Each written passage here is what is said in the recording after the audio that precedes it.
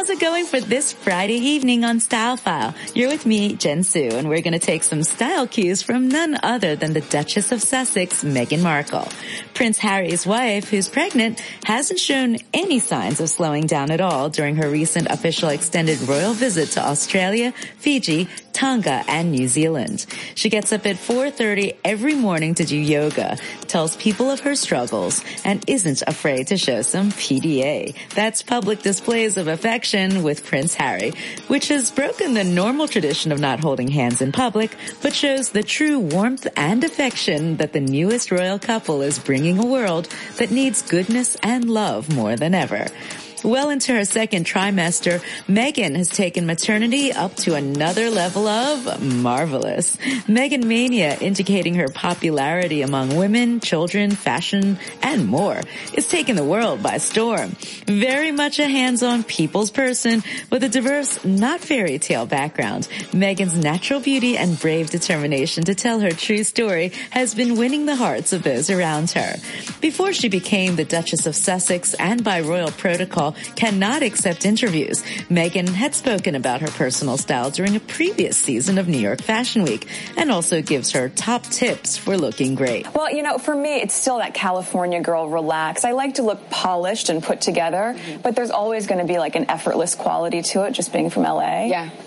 In my off time, I'm not going to wear a pencil skirt because I wear one 5 days of the week. Well, I think the most important thing you can do is tailoring. You know, no matter what you have in your closet. Isn't that weird? It's like, it's that I completely agree. Yeah. You think that it's not going to make a big impact, but if it fits you to a T, you look a million times better. And I learned that working on suits. I mean, we literally do our fittings on the inhale. It's 1, 2, 3, and then get all the sizing right. But to that point, when things are just fitting you perfectly, you'll look. I so agree with. So many people try to jump onto a trend.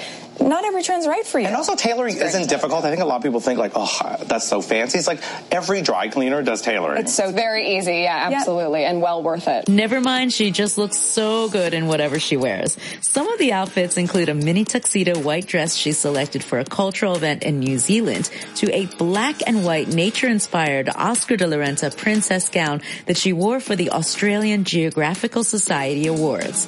Besides dresses and casual wear from international designers Brandon Maxwell, Jason Wu, Rakshanda, Manolo Blahnik, and Gucci, Meghan really devoted many of her sartorial choices to promoting local designers in each of the countries she visited. And those local designers are thrilled when Meghan Mania arrives. For example, the website of Australian designer Karen G actually crashed after Meghan wore her ivory crepe design at Admiralty House in Sydney.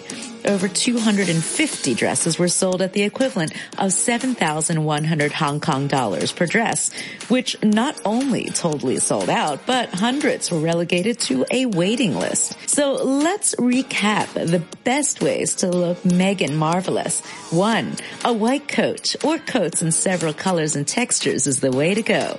2. Tailoring your outfit so that it fits perfectly is key.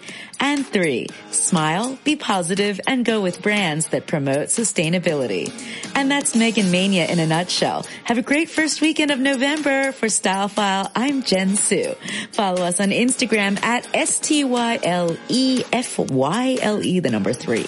Style File 3. Keep it tuned to RTHK Radio 3. Now back